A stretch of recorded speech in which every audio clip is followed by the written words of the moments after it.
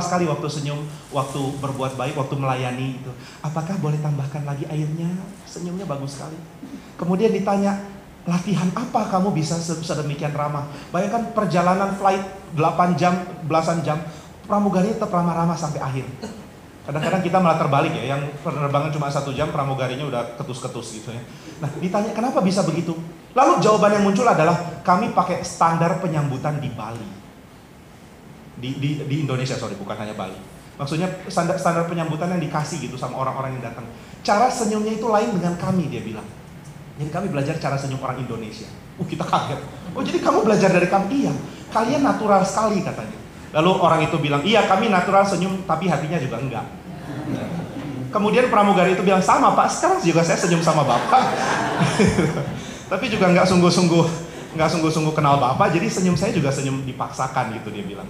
Dia jujur ngomong gitu. Nah, jadi bukan itu perbuatan baik yang Tuhan lihat, bukan polesan luar, tapi secara natural keluar dari dalam. Sama seperti buah.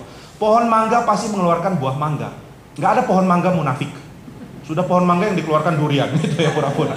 Nah, itu makanya disebut buah, supaya sesuai dengan natural, sesuatu yang natural di dalam diri. Jadi saya pikir itu. Ya? Back to Bible. Ya, back to Bible. Satu lagi di belakang. Kita waktunya sampai jam berapa? 9. Oh, berarti tinggal satu lagi baru selesai. Silakan Pak. Pak, ini apa artinya jangan tawar hati menghadapi maut? Jangan tawar hati menghadapi maut. Apa artinya jangan tawar hati menghadapi maut? Iya, oke. Enggak, saya cuma bingung mengaitkan ini dengan waktu Tuhan sudah memberikan keselamatan, maka ada janji hidup yang kekal, gitu ya. Ini masih banyak poin yang belum dibahas untuk nanti sih sebenarnya, tapi nggak apa-apa.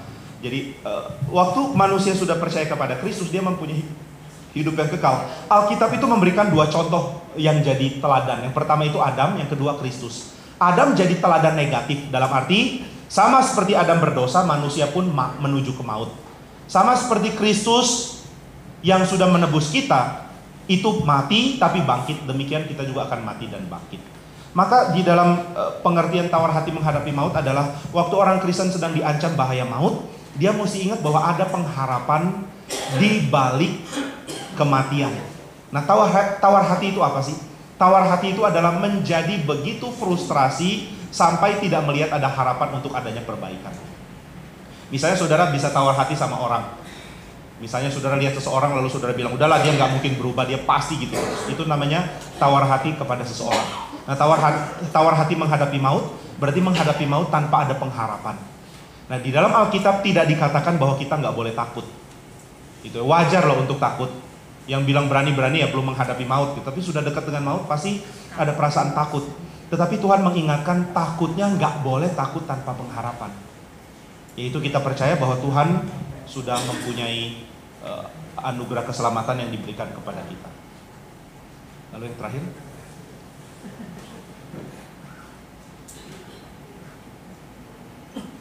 Terima kasih Pak Jimmy. Tentang perbuatan baik, ada pernah pendeta mengatakan kepada saya bahwa perbuatan baik itu akan dibalas oleh Tuhan. Bahkan kita diminta lebih dulu berbuat baik, baru Tuhan akan membalasnya. Ini tertulis di dalam Kisah Rasul 9 ayat 36 sampai 40, di mana Dorcas adalah seorang tukang jahit yang baik hati dan banyak memberikan sedekah, sehingga pada suatu waktu sesudah ia meninggal, sudah dikapani, sudah dibersihkan, dimasukkan di kamar atas. Waktu itu di Yope, terus bagian ya, Yope, boleh ketahuan sama murid-muridnya dan murid-muridnya bahwa Petrus masih ada di Lida dekat dengan Yope. Lantas dipanggil Petrus, dan Petrus kemudian datang, dan kemudian janda-janda yang ada Pak. Boleh langsung aja ya? Ya, akhirnya ditanya. Yang dipertanyakan akhirnya singkatnya itu Dorcas dibangkitkan oleh Petrus. Ya. Dan yang menjadi pertanyaan di sini, apakah benar apa yang dikatakan oleh Pak Pendeta ini kepada saya? Di mana Dorcas lebih dulu berbuat baik yaitu dengan berbuat kebaikan, memberikan sedekah, sehingga dia bisa dibangkitkan oleh Petrus. Apakah benar perbuatan Oke, baik saya langsung tersebut? jawab aja Pak ya. Nah, di dalam kitab suci dikatakan bahwa Dorcas itu adalah orang percaya. Jadi keselamatan dia itu prior to, sebelum kebangkitan oleh Petrus. Ini salah satu orang percaya yang sangat baik. Dikatakan dia itu punya kebiasaan untuk menjahit baju untuk tolong orang lain. Nah, ini semua perbuatan baik itu Tuhan tuntut, harus ada, nggak boleh nggak ada. Tetapi jangan pikir perbuatan baik itu sama dengan cara keselamatan. Jadi Alkitab kasih kita cara berpikir yang baru, yaitu kenal Tuhan dulu, baru bisa berbuat baik. Nah, maka di dalam Kisah Rasul dikatakan di pasal berapa itu? 3 ya? 9, sorry. Di pasal 9, sorry kok 3. Di dalam pasal 9 itu dikatakan bahwa ada orang percaya namanya Tabita. Dalam bahasa Yunani adalah Dorcas. Dan dia sudah banyak berbuat baik, menunjukkan bahwa dia adalah seorang yang berbuat baik karena iman kepada Kristus. Dan ayat yang paling kuat sebenarnya bukan di dalam Kisah Rasul, tapi di dalam Yakobus. Kalau Paulus mengatakan Abraham diselamatkan karena iman. Sebelum dia mengorbankan Ishak sebagai tanda iman, dia sudah diselamatkan. Tapi Yakobus mengatakan hal yang lain. Abraham diselamatkan karena perbuatan. Jadi, hai orang-orang yang keras hati, maukah kamu sekarang mengakui bahwa kamu selamat karena perbuatanmu? Ini seperti kontradiksi. Tetapi saudara mesti mengerti, Yakobus tidak sedang bicara soal status keselamatan seseorang, tetapi tanda keselamatan seseorang. Sama seperti kita tahu di dalam Galatia 5, orang baik dalamnya baik karena buahnya baik. Dari buahnya kita bisa lihat. Orang yang sudah selamat akan menunjukkan buah perbuatan yang baik ini. Sehingga Dorcas adalah orang yang sudah diselamatkan dan dia mempunyai perbuatan yang baik. Jadi sekali lagi pendeta Bapak menekankan bahwa orang selamat itu mesti ada tanda perbuatan baik. Saya pikir begitu bagusnya. Jadi waktu orang Kristen ngaku mengatakan saya Kristen, saya sudah percaya Yesus, tapi tetap berzina, tetap judi, tetap korupsi. Akhirnya orang bilang, yakin kamu sudah percaya Yesus? Yakin? Kok nggak ada buahnya? Ya memang begitu. Tuhan bilang keselamatan karena iman, jadi nggak peduli perbuatan saya. Itu salah. Sehingga orang yang diperbarui oleh Tuhan akan menjadi orang yang menyatakan perbuatan baik. Maka ayat yang paling bagus untuk untuk pola ini itu adalah di dalam Efesus 2. Di dalam Efesus 2 ayat 8 sampai 10 dikatakan bahwa kita selamat bukan karena perbuatan baik, oleh kasih karunia Tuhan kamu diselamatkan. Tapi ada ayat 10, sebab kamu adalah seorang yang diciptakan di dalam Kristus untuk melakukan pekerjaan baik yang disiapkan di dalam kita. Kita baca aja lah supaya nggak ngaco-ngaco. Jadi ini jadi ayat kunci untuk menafsirkan yang lain. Di dalam Efesus 2 saya bacakan ayat 8. Sebab karena kasih karunia kamu diselamatkan oleh iman, itu bukan hasil usahamu tapi pemberian Allah. Itu bukan hasil pekerjaanmu, jangan ada orang yang memegahkan diri. Karena kita ini buatan Allah, diciptakan dalam Kristus Yesus untuk melakukan pekerjaan baik yang dipersiapkan Allah sebelumnya. Ia mau supaya kita hidup di dalamnya. Jadi perbuatan baik adalah tujuan, keselamatan adalah langkah awal. Kira-kira begitu. Jadi jangan pertentangkan tentang perbuatan baik ini. Perbuatan baik bukan syarat keselamatan, tetapi tanda seseorang sudah diselamatkan. Sampai di sini. Saudara, saya juga mengundang saudara besok untuk ikut ada seminar, dan kalau mau harap konfirmasi dulu karena tempat juga sudah sangat penuh. Jadi supaya saudara juga bisa disediakan tempat. Kebanyakan yang datang memang anak muda, tapi kalau ada orang lebih senior datang, kita akan usahakan bisa ada tempat duduk di tempat lebih nyaman gitu ya. Tapi tolong kalau mau datang juga jangan terlambat. Nanti anak-anak muda pikir mentang-mentang sudah senior, datang sudah separuh jalan, tetap duduk yang enak gitu, jangan sampai begitu. Jadi kalau bisa saudara datang tepat waktu untuk mengikuti. Nah, ini ada seminar pembinaan iman Kristen yang temanya sangat penting tentang keselamatan juga, yaitu mengenai pilihan dan tanggung jawab manusia. Jadi di mana tempatnya manusia bertanggung jawab kalau manusia sudah mendapatkan pilihan dari Tuhan untuk menjadi milik Kristus. Ini besok jam 9. Apakah di Hyper Square saudara bisa lihat ada klipnya.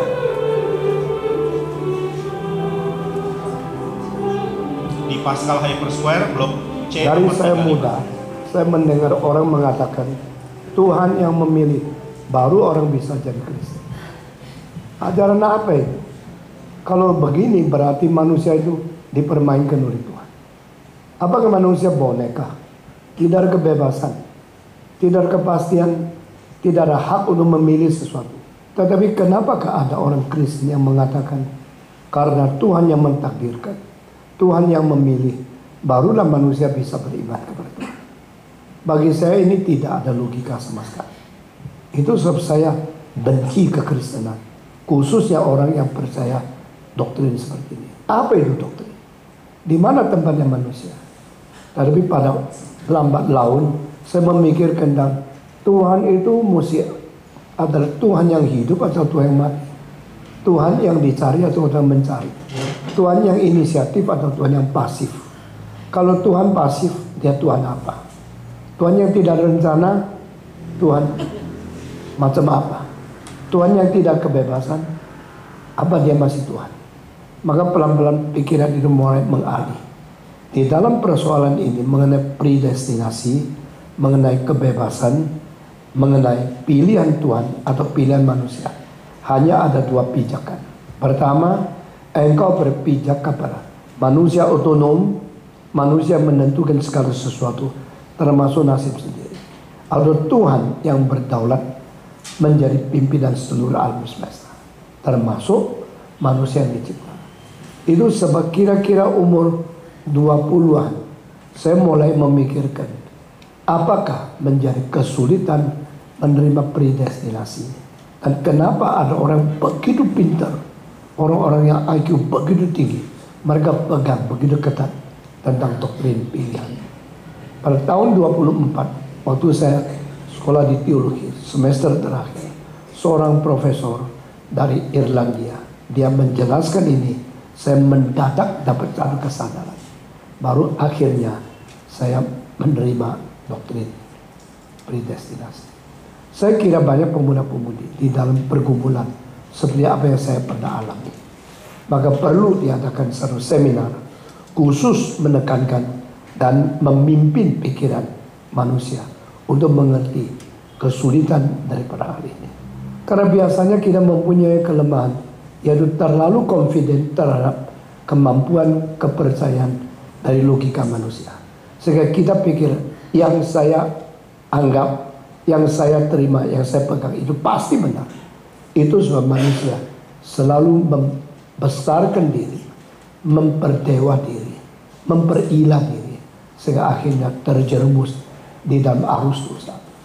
Kiranya Tuhan melalui seminar predestinasi ini membawa kita datang untuk menerima kebenaran daripada Tuhan. Tuhan memberkati kita.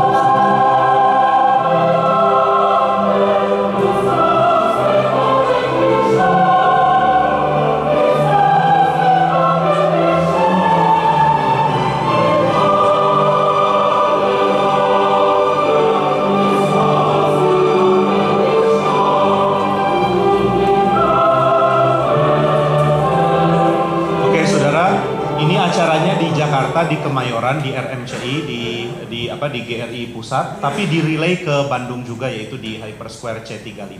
Bentuknya relay, jadi saudara nonton apa yang di pusat lihat langsung gitu ya. Kalau mau lihat langsung mesti ke Jakarta. Juga ada keuntungan kalau relay, kita bisa ikut relay free, memberikan persembahan saja. Tetapi kalau di pusat ada biaya untuk masuk. Tapi kalau saudara mau live silahkan ke Jakarta. Jadi ini di relay ke ada sekitar 50-an tempat di Indonesia dan luar negeri, dan kita bersyukur karena di Bandung itu yang berespons baik itu para mahasiswa.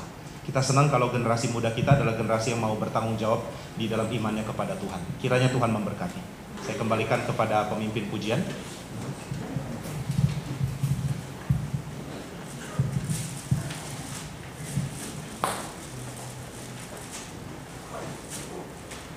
Puji Tuhan, Tuhan telah mengirimkan hambanya yang diberkati luar biasa untuk memberikan pencerahan, pengenalan tentang kedalaman firman Tuhan kepada kita sekalian.